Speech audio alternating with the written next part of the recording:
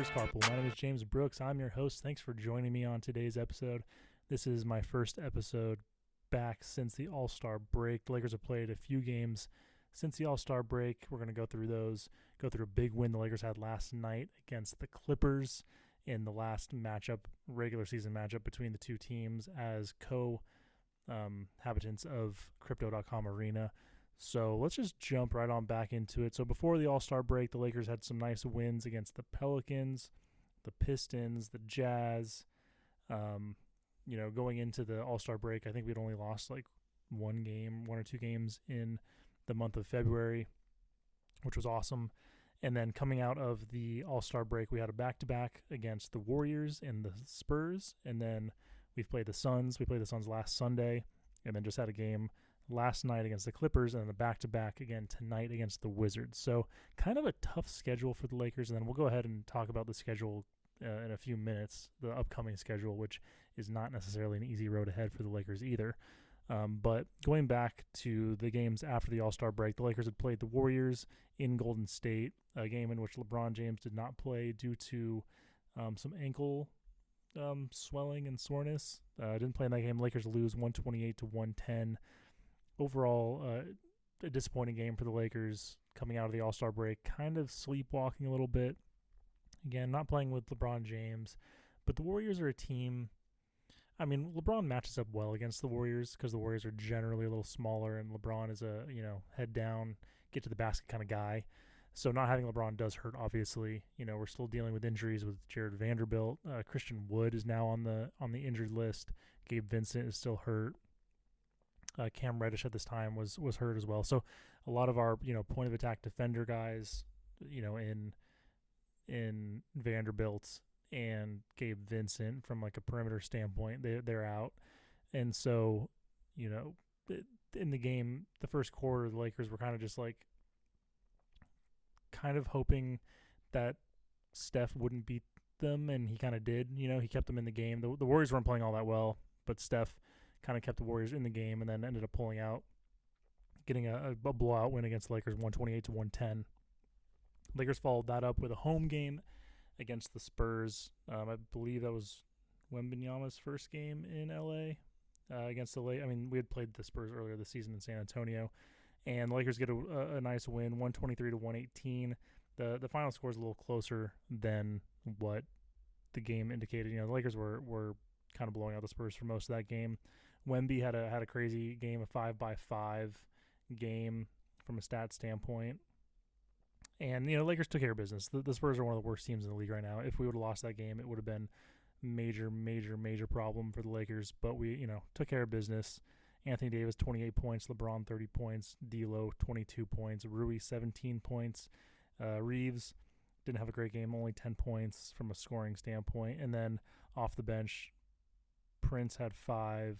Jackson Hayes had 8. Max Christie had 3. Not a whole lot of bench production there. But a lot of that kind of goes back to what we talked about in terms of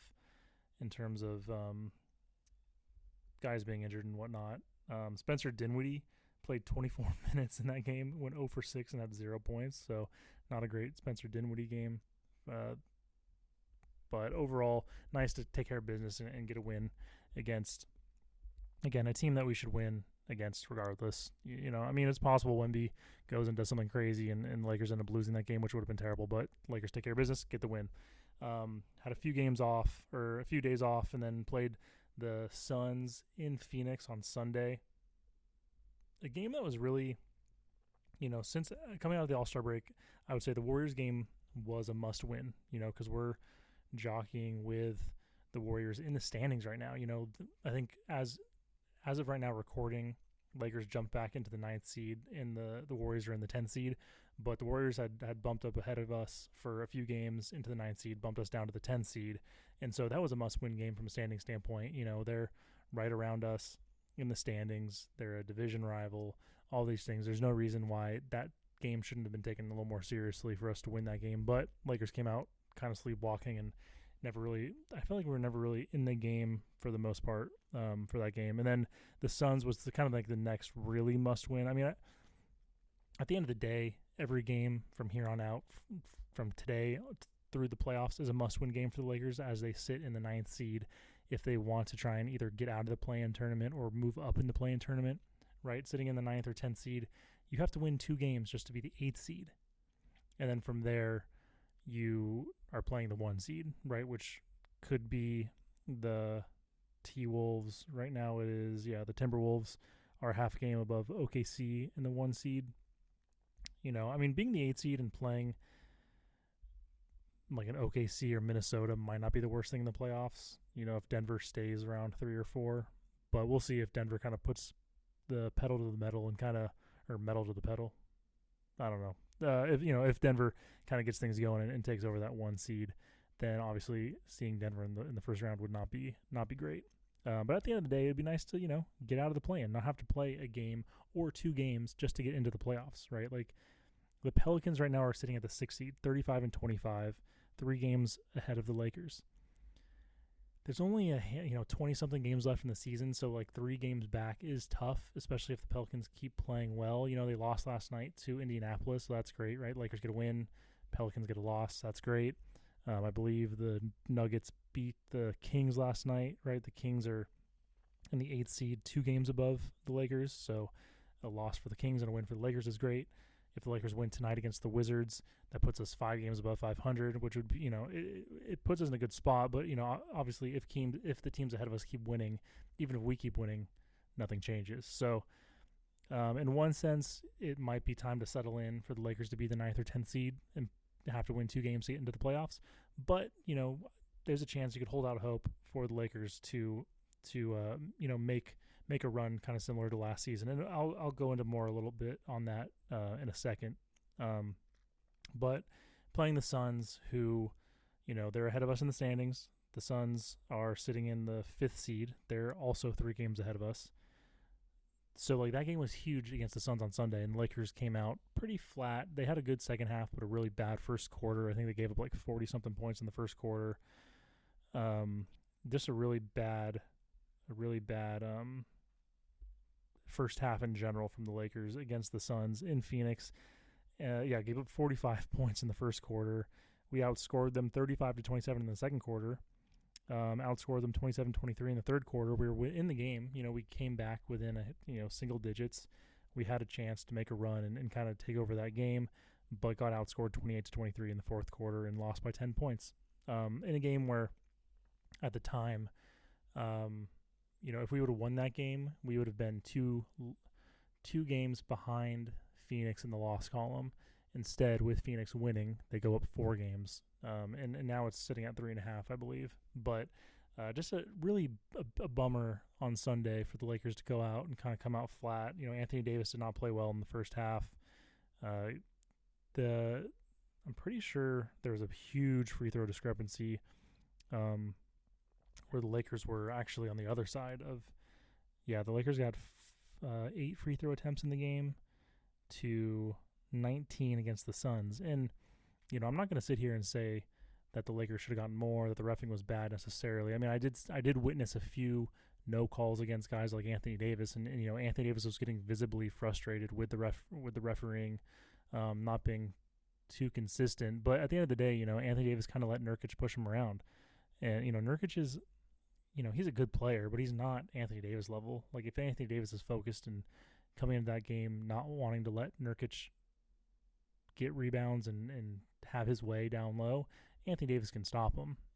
But he didn't really do that. Nurkic ended up with 22 rebounds, 18 points. Just insane. 22 rebounds for Nurkic, who is really the only big on that team. I mean, Bol did play 24 minutes, but he didn't. I mean, he had 11 points, I guess, but he had 4 rebounds. So, but for Nurkic to go down and pull down 22 rebounds, Royce O'Neal had 9 rebounds. 9 rebounds. So just overall, the effort in the first half wasn't great. But overall in the game, right, the Lakers, they shot 52% from the field.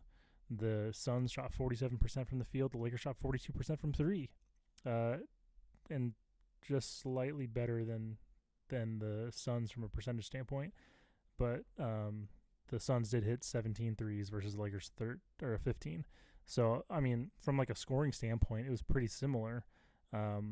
The big discrepancy is the free throws. And again, I'm not necessarily complaining from a ref standpoint. You know, I think it can be easy to look at that ref, especially being a Lakers fan and having other teams do that to the Lakers all the time, where it's like, it's rigged against us. You know, they're giving the Lakers all the calls. They're giving the Lakers 20 free throws in a game and whatever. But it's like, you know, again, every game's a little different. But generally speaking, when you have guys like LeBron James and Anthony Davis on your team, you're going to get a lot of free throws because they attack the basket. They get to the hoop. Even guys like Austin Reeves, he attacks the basket. Rui Hachimura attacks the basket. We have a nice blend of three-point shooting and attacking the basket. It's kind of in the middle with the Lakers, but they're, you know, LeBron's a big body. You're gonna have to, be physical with him if you don't want him just to walk to the basket. So the Lakers getting a lot of free throws makes sense from that standpoint. And just generally speaking, every game again is different, right? Sometimes maybe the refereeing isn't consistent, but like for the most part, the style of play the Lakers play with it results in a lot of free throw shooting. And so, like, looking at, and, you know, some of this is box score watching, right? Like, I wasn't necessarily sitting and watching every single play for the Lakers against the Suns, but, you know, when I see the Lakers having only 8 free throw attempts versus, 19 for the Suns, my first thought is we settled for a lot of outside shots. And I mean, like, the free throws or the three-pointers were falling decently, right? If you're shooting, the Lakers almost shot 43% from 3 on 35 attempts. Like, that's pretty good. I've said this multiple times on the podcast, right? Like, the Lakers are at their best when they're right around 25 three-pointers. Even with guys like D'Lo and Austin Reeves and Rui, right? Like, these guys that will shoot threes, and Taurean Prince and LeBron, his three-point shooting has been pretty good lately, right? Like, so the Lakers are going to shoot threes, but from a, you know, if you're getting Anthony Davis involved in the offense, which the Lakers need to do if they want to be an elite team and a potential contender, you have to get Anthony Davis involved, and you're not getting him involved by shooting threes. And, you know, Anthony Davis doesn't shoot threes as much as he did when his first year with the Lakers. You know, I feel the first year with the Lakers, he probably averaged like 2 to 4 attempts a game, you know, and now he's maybe averaging. He probably averages less than 1 attempt per game. I would have to look at it. I don't want to take too much time to look that up, but, you know, Anthony Davis is not a three-point shooter anymore for this Lakers team under Darvin Ham. And so if you're shooting threes, you're not getting Anthony Davis involved as much. I mean, it's possible you could get an entry pass to Anthony Davis, he gets double teamed, he kicks it out for a three. Like, that's getting him involved, and that's creating space and stuff like that. But again, generally speaking, the more threes you're shooting, the less you're involving Anthony Davis. And that's just kind of the case. And so when you're shooting 35 threes, you're not attacking the basket quite as much, right? So if you take away 10 of those 3-pointers and you make it, and those attempts are Rui attacking the basket, Anthony Davis attacking the basket, LeBron attacking the basket, you're going to get, you know, honestly, like, you might get foul calls on half of those attempts. Maybe, you know, maybe you get foul calls on, you know, 3 or 4 of those attempts, but that's 6 to 8 free throws. You add that up, right? And that's 16 free throw attempts, and that's much more comparable to what the Suns shot in that game. So overall, just a kind of a disappointing game for the Lakers, being a big must-win game in terms of standings and how much that would have helped the Lakers if they would have won. But at the end of the day, it is what it is. Lakers didn't win the game. I don't know if it was after that game or not, but we, you know, dropped down to 10th in the Western Conference, and just pretty disappointing. And then coming into last night, so I'm recording this on Thursday. On Wednesday night, the Lakers played the Clippers. This was the last regular season matchup between the Lakers and Clippers as co-habitants of Crypto.com Arena.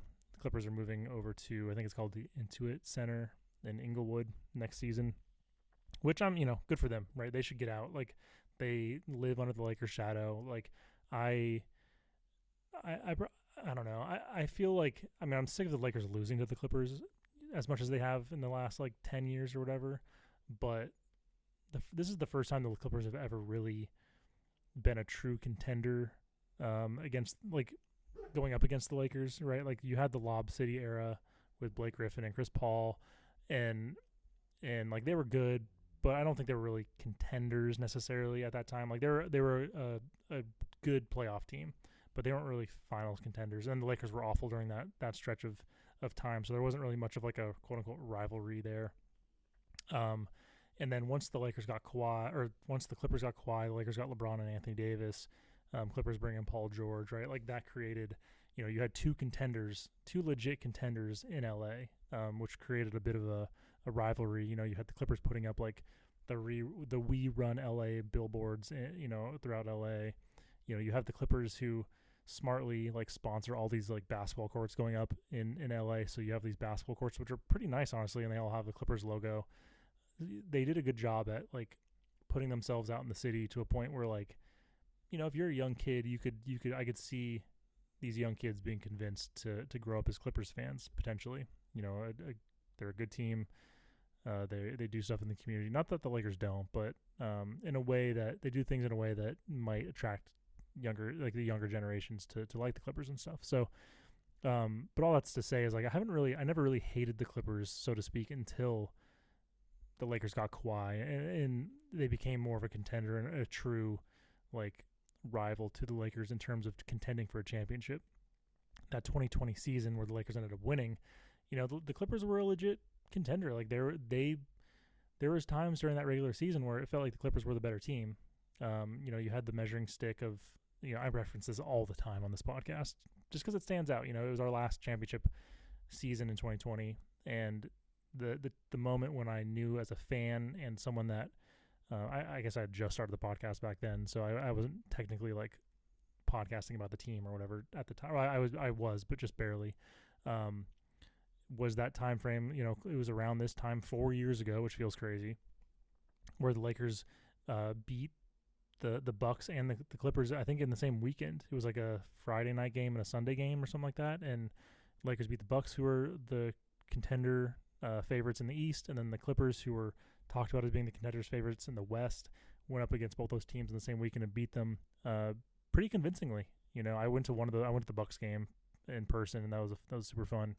And it was a pretty convincing win. It was close at times, but the Lakers showed up in the fourth quarter. Same thing with this Clippers game 4 years ago, right? The Lakers showed up and it was close, but they ended up winning by like 10 points. And it stands out because like that was the measuring stick that season. You can look back at that time and be like, yeah, Lakers were legit contenders, even though you had a lot of naysayers out there, a lot of people saying like, I don't think the Lakers can do it. They don't have a third star. Who's their next best player? Is it their next best player is Danny Green? They're going to win a championship with their next best player being Danny Green or KCP or Alex Caruso. There's a lot of negativity around the Lakers and their roster construction, and they ended up going and do it. And I know it was a special, season and whatnot with the bubble and everything, but pre-bubble, the Lakers were the best team. At that moment, the Lakers had proved that they were, if not the best, they were in the conversation as the best team in the league at the time. And so looking back at that was like right around the time where I started being like, yeah, you know what? I don't really like the Clippers. They're good. They're contending against the Lakers. They're putting up these signs like saying we run LA and all this stuff, which is just not true. Anyone that lives in LA knows that the Clippers live in the shadow of the Lakers. And so going back to what I was saying is like it's good for the Clippers getting out of crypto, getting out from underneath the shadow of the Lakers a little bit. I mean, they still are. They're still in LA, but at least they're kind of in their own building, their own part of the city. Inglewood and downtown. It feels like it's very far apart, even though it's probably technically pretty close mileage wise and stuff. But it feels like it's pretty far, even though it's not.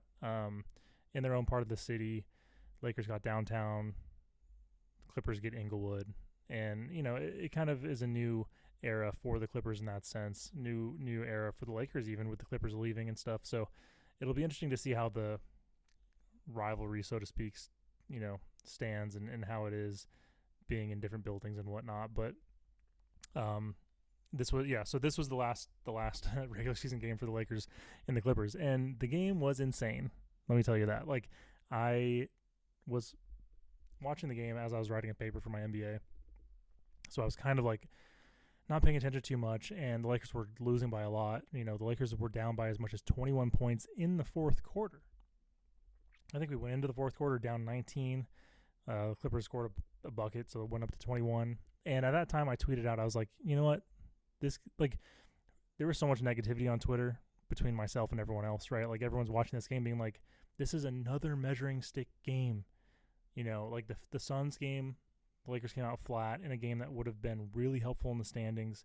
It would have been somewhat of a measuring stick. I mean, Phoenix has its own problems. Like, it's not like they're not necessarily being talked about as being like one of the best in the NBA right now, but they're still contenders. Right? You have KD and Booker and Beal if he gets healthy. Right? Like, you have guys on that team that can turn that team into a contender if if the dice or if the dominoes fall correctly for them. Right? So a little bit of a measuring stick for the Lakers, but at the very least, it's a very important game from a standings standpoint. And the next, Lakers have their next game. It's another big game, another must-win game, even though they all are, but another must-win game for the Lakers, measuring stick type game, so to speak, and a game that'll help them in the standings. I mean, we're not really within striking distance of the Clippers, right? The Clippers are in that first four, the top four seeds, where they're kind of within a game or half a game of each other, and then everyone else is kind of vying for the 5th through 10th spots. So from a standing standpoint, it's not gonna, we're not gonna bump up ahead of the Clippers or anything like that, but still beating a Western Conference team is helpful, and just winning a game in general is helpful, right? Like I mentioned last night, the Pelicans lost to the Pacers, and the Kings lost to the Nuggets, right? And so like those two losses and the Lakers winning helps them get a little bit closer to potentially getting out of the play-in tournament. So like halfway through this game, we're like in the third quarter, the Lakers were just playing terribly, not playing defense at one point in the game.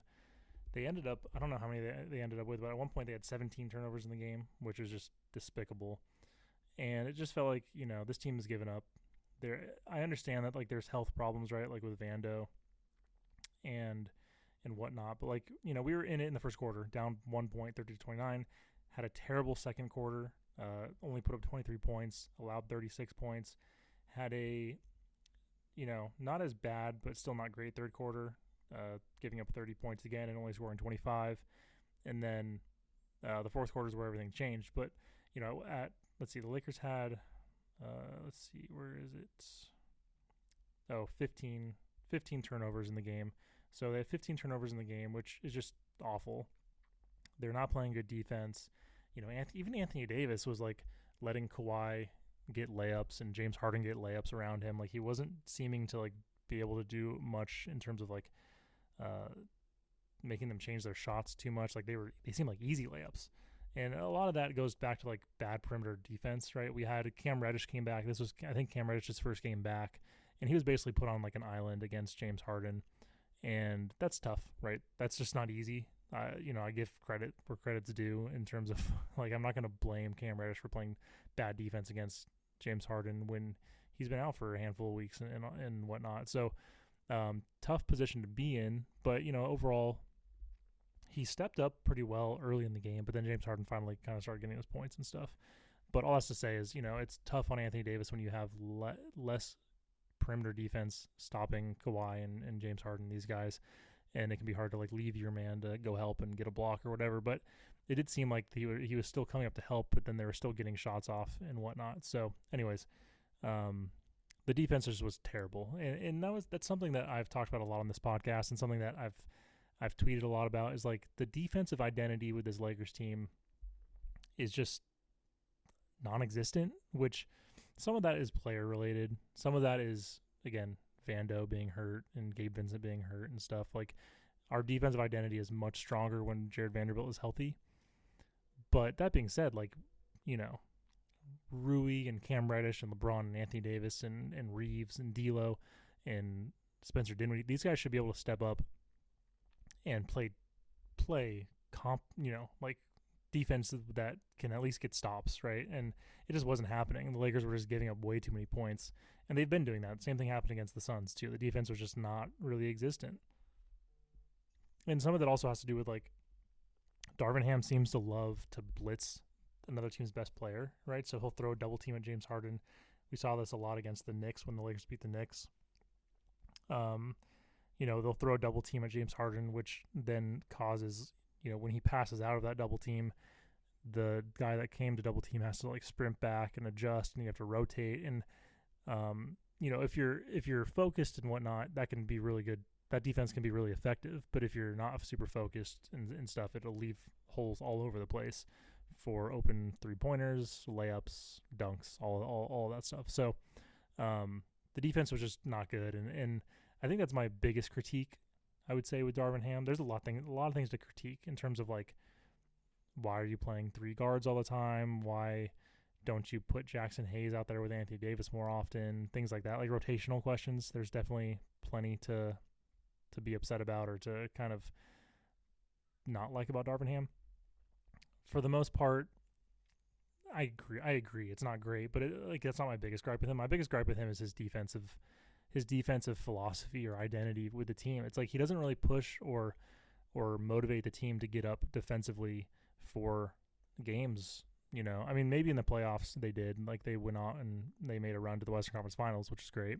But like in the regular season, you know, you're in a must-win game against the Suns, must-win game against the Clippers, and you find yourselves in these huge 15 to 20 point deficits. And it's like, how is this happening? You know, I mean, I understand if like the offense goes stagnant, you're just not hitting shots. Sometimes that happens. But like a lot of these cases are like, we're just letting the other team get easy buckets, open threes, layups, and then you're stuck in a half-court offense. And even with LeBron and Anthony Davis, it can be tough to go tit for tat on a good team against a good team offensively in a half-court offense. And you know, it's something that I say almost every time I'm on this podcast is good defense leads to good offense. You know, good defense leads to fast break opportunities. Good defense leads to, you know, just momentum swings and things being a little more open from a, again, fast break standpoint. Even if you get a stop and you're running and the defense gets back and you're in a half court thing, you're still putting the other team on their heels a little bit. So the fact that Darvin Ham doesn't seem to prioritize defense as much as someone like Frank Vogel did and stuff is a little frustrating. And, you know, I tweeted this out too. It's like, it's watching a game like that and Darvin Ham letting the Clippers go on a 10-1 run after the Lakers had brought the game within like 9 points or whatever, before calling a timeout is, you know, that's frustrating. And so like throughout this whole game where it's just like, there's a lot of crap being talked about Darvin Ham, which, again, like I said, a lot of it, I think a lot of it is deserved, honestly. He's not, he just hasn't, his decision making is suspect. You know, give him credit where credit's due. The Lakers made it to the Western Conference Finals. How much was that on LeBron and Anthony Davis for being 2 of the best players in the world? And how much was that on Darvin Ham for being a good coach? I don't know. You know, you could argue that he got bailed out by having good players on his team. I mean, I think he did contribute some. I'm not saying he didn't contribute anything, but like, just the fact that the Lakers fired Frank Vogel, a championship-winning head coach, because of terrible roster construction with Russell Westbrook alongside LeBron James, a guy who can't shoot threes, and Russell Westbrook stands. They're gonna go and talk about like how the Lakers are struggling now, and they're like, oh yeah, Russell Westbrook wasn't the problem. It's like, okay, you look at the Clippers, who are one of the best teams in the league, who have Russell Westbrook now, and that's great. He's contributing off the bench. First of all, he's coming off the bench on a minimum contract, or definitely not a max contract. I don't know what contract he's on, but like he was traded to the Lakers on a max contract as a starter, and now he's a bench player on a minimum contract or a vet minimum or whatever. And so it's just like those two situations are so vastly different. If Russell Westbrook had come to the Lakers on a vet minimum contract to play off the bench, to come off the bench as like a 6th man or something, that would be awesome. I mean, I still don't love some of his decision making and stuff, but like he was a starter expecting to close out games, and he was making terrible decisions. Like you can't, if you're a Russell Westbrook fan, you can't look at the tape of him as a Laker and be like, he wasn't the problem, because he was just terrible with the Lakers.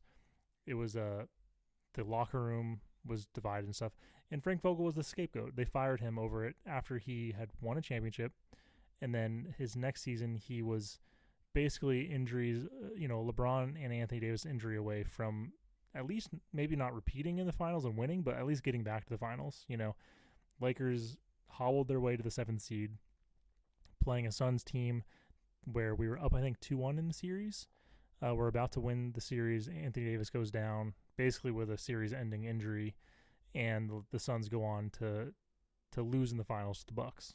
So, you're telling me the Lakers, if Anthony Davis and LeBron weren't healthy all season and Anthony Davis didn't get hurt in that first round against the Suns, the Lakers couldn't have made it back to the finals. And then they go and make an awful trade for Russell Westbrook. They blow up the team after the team shouldn't have been blown up, and then they fire Frank Vogel and bring in a first-year head coach when you know that the championship, the window to contend with LeBron James is very, very narrow. You're going to bring in a first-year head coach.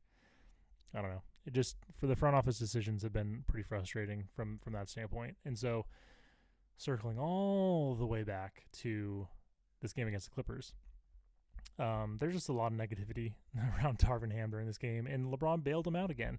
LeBron James went on a tirade, 19 points in the fourth quarter, hitting like 6 or 7 3-pointers, bringing the Lakers back to life after being down 21 points. LeBron himself outscored the Clippers in the fourth quarter 19-16. The Clippers only got 16 points. The Lakers stepped up there. And this is just proof. The proof is in the pudding, right? As they say. The Lakers played defense. Surprise, surprise. They threw in guys like Jackson Hayes, who helped, bring some energy and defense to the team. And the Lakers made a run and ended up winning the game 116-112. So it was still a close game, right? Like, you're down 21 going into the quarter or in the quarter, and they played that fourth quarter well, and they got a win in a must-win game. It was a really nice win. That was maybe not the best win of the season, but it was kind of similar. It reminded me of the Dallas Mavericks game last season. This was the game where did LeBron get hurt in this game, where he hurt his foot? I think he got hurt in this game. The Lakers were down like 30 at one point or something crazy. And they make a huge comeback and get a win. And it's funny because the Mavericks ended up not making the playoffs that season. But at the time, the Mavericks were one of the better teams in the league, and it felt like that game kind of felt like a turning point for the Lakers. So, all that being said, a nice win for the Lakers. Maybe not the best win, just because the Lakers played really bad for 3 quarters of that game, but it was definitely one of the gutsier wins the Lakers have had this season. Nice to see the team rally around. Nice to see LeBron do LeBron things, just crazy stuff that is insane that he's doing at 39 years old, almost 40 years old. He's putting up 36 points, 19 in one quarter to bring a team back from down 21 to win a very much must-win game.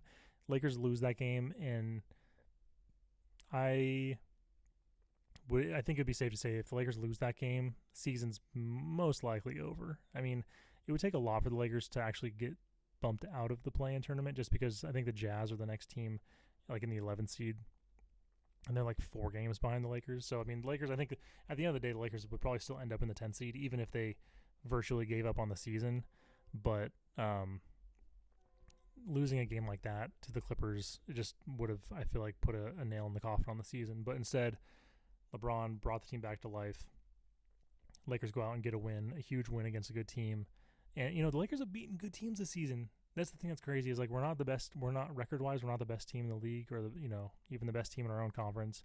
But, we've beaten the Suns multiple times. We've beaten the Clippers multiple times. We haven't beaten the Nuggets. We haven't gotten past that hump. We've beaten the Thunder at least once, if not twice.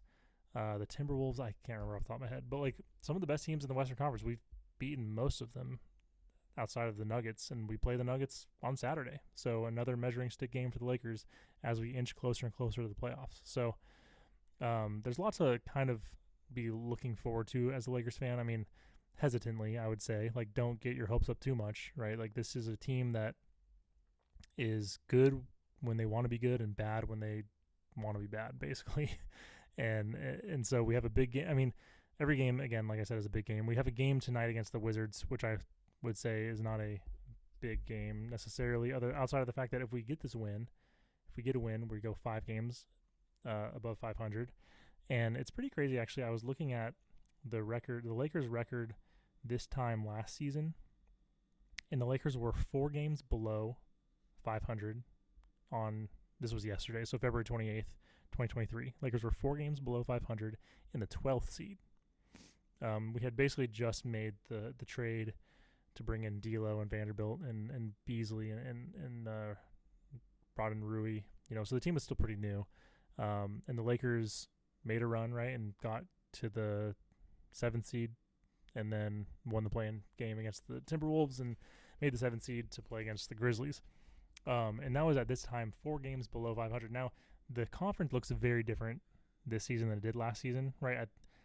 At this time last year, if the Lakers had the record they have this season, 4 games above 500 right now, 32-28, I think we are. The Lakers would be sitting around the 6th seed last season. Instead, we're sitting in the 10th or the 9th seed right now. So just goes to show how good the Western Conference is right now in terms of just the teams ahead of us are, they're winning games and they're good. So definitely an interesting little tidbit in terms of just like kind of comparing the season. So all that's to say is I feel like that gives me a little bit of hope this season where it's like, okay, we could still make a run. There's still a little bit of time that we can make a run, and being 3 games out of 5th place, like, it's possible. Is it plausible or probable? Probably not, but it's possible.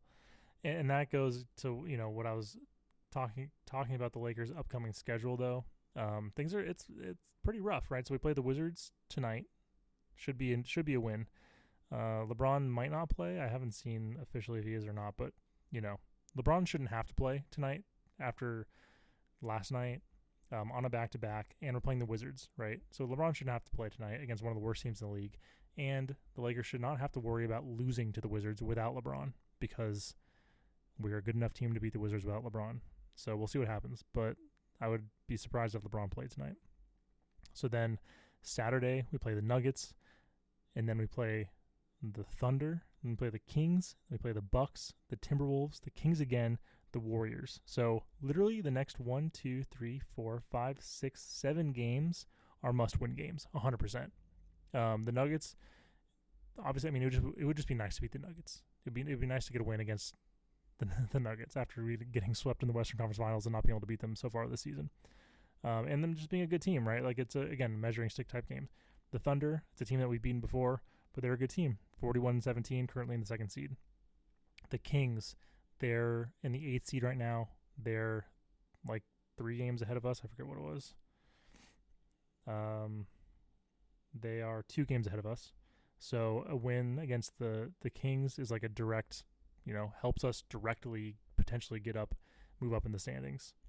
And then we play the Bucks, who a good team but a beatable team, right? They're 38-21. They've fired their head coach, brought in Doc Rivers. They're a good team but beatable. And again, kind of a measuring stick type game, right? Like, the Bucks are one of the best teams in the Eastern Conference. So if you can go out and beat them, it shows that you're a legit team. The Timberwolves, we play them, and they are the number 1 seed right now. They're a big team. They're a team that we struggle against because they're so big between Karl Anthony Towns and Rudy Gobert, and then guys like Anthony Edwards, right? Like, they're a solid team. We play them March 10th. I feel like by then we should have an update on Vando. Hopefully he can be back by then, but I know that for Vando it was kind of like we'll see where he's at in a couple weeks. So the news that we get soon from him, it might not be really helpful news, but hopefully we can get Vando back, because having a guy like Vando really helps to throw him at Anthony Edwards, kind of slow him down a little bit. You're going to need LeBron, right, to go up against Karl Anthony Towns and Rudy Gobert. You'll probably need to play Jackson Hayes a little bit. Christian Wood, he's another situation, right, where he's reevaluated in a couple weeks. Maybe he'll be back by then. In a best case scenario situation, though, the Lakers should be getting more healthy in March, right? And so a lot of these games are they're beginning to mid-March. And so Timberwolves, big game, right? Number 1 seed in the West, measuring stick type game. And then we play the Kings again, right? 2 games ahead of us. We could literally, I mean, obviously we'll see what happens between that, but like, if all else stays the same, if we get wins against the Kings on March 6th and March 13th, then we're tied, in the standings with them and potentially moving up. And then the Warriors after that, and the Warriors, again, like I said, they're a game or half a game behind us. Maybe even a game and a half. Let's see. They are half a game behind us. So literally the next 7 games, I mean, after this Wizards game, and again, must win still. Every game's a must win just from a standing standpoint, but there's some huge Western Conference matchups for the Lakers starting in March. And they're all basically back to back to back to back to back. And every one of these games is basically every other day. So you have March 2nd, March 4th, March 6th, March 8th, March 10th, March 13th, March 16th. And so March 17th, after we play the Warriors, it'll be interesting to see where we stand. You know, do Lakers crap the bed and lose a lot of these games, in which case we find ourselves fighting to stay in the 10th seed to stay in the play-in tournament, or do we win a lot of these games, you know, catch some of these teams maybe lollygagging, right? Like teams like the Nuggets, Thunder, who are towards the top of the standings, maybe they're not caring quite as much, and maybe we can take advantage of that. Timberwolves, same thing with the Timberwolves. And then from there, you know, we play the Hawks, Sixers, Pacers, Bucks again, Grizzlies, Pacers, Nets. So it gets much easier from there. Games that we should be able to win, but teams that we've lost to. So it'll be very interesting to see what happens with the Lakers over the course of March. March is basically the defining month of this season in a lot of ways, from a winning standpoint, a record standpoint, a standing standpoint, and a health standpoint.